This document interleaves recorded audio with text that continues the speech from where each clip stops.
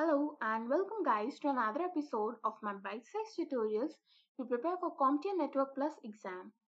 Also, I have these up for CISSP exam, so if you want to check it out, you can. The link would be given in the description box below. Today, we'll be taking a much more detailed look at the application layer, that is the layer 7 of the OSI stack.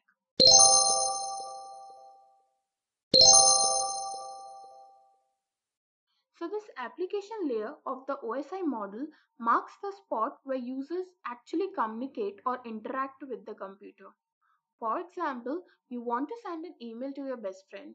You open your Gmail or Outlook or Yahoo, any of these sites, and type an email message for your friend.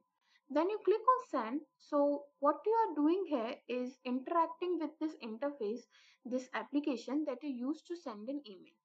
You don't know what and how that email reached your friend, neither were you involved in this process. But you type the message and enter the address of your friend and things like this. So you only interacted with the application, and that is what application layer is all about. It is about interacting with the users and then establishing communication with the further layers in the OSI stack.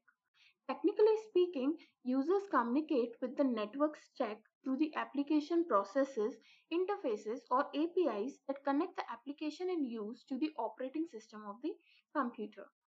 The application layer also is responsible for choosing and determining the availability of communicating partners along with deciding what resources they might need.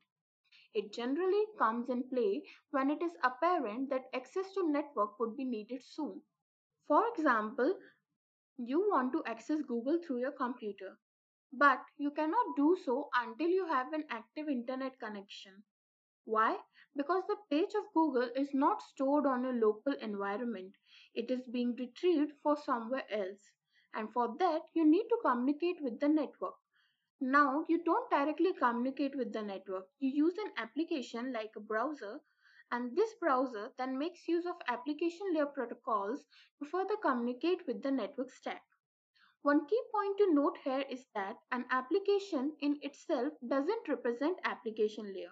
In fact, application layer only specifies protocols that these applications use to talk to the layers below the application layer. So it works as a mediator between these application interfaces and the further layers in the OSI stack. These tasks are important because computer applications sometimes require more than just desktop resources.